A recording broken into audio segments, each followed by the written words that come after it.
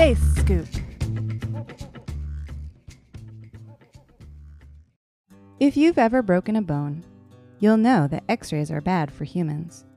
When doctors make an X-ray picture of a broken bone, they leave the room to avoid being hit by X-ray radiation every time.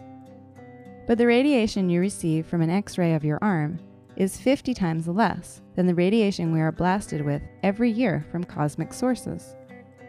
Fortunately, our atmosphere blocks these X-rays, so we're perfectly safe here on Earth. Some of the most powerful sources of X-rays in the universe are X-ray binaries. These are made up of a normal star, like the Sun, and an ultra-compact type of star called a neutron star or a black hole. As these two objects orbit one another, the neutron star's strong gravity pulls material off the companion star and onto it.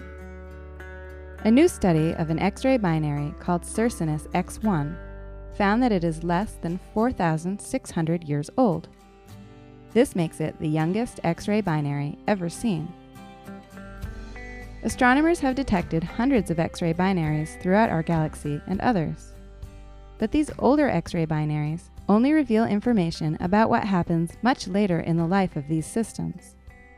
The new observations tell us new information about the stage just after the system forms.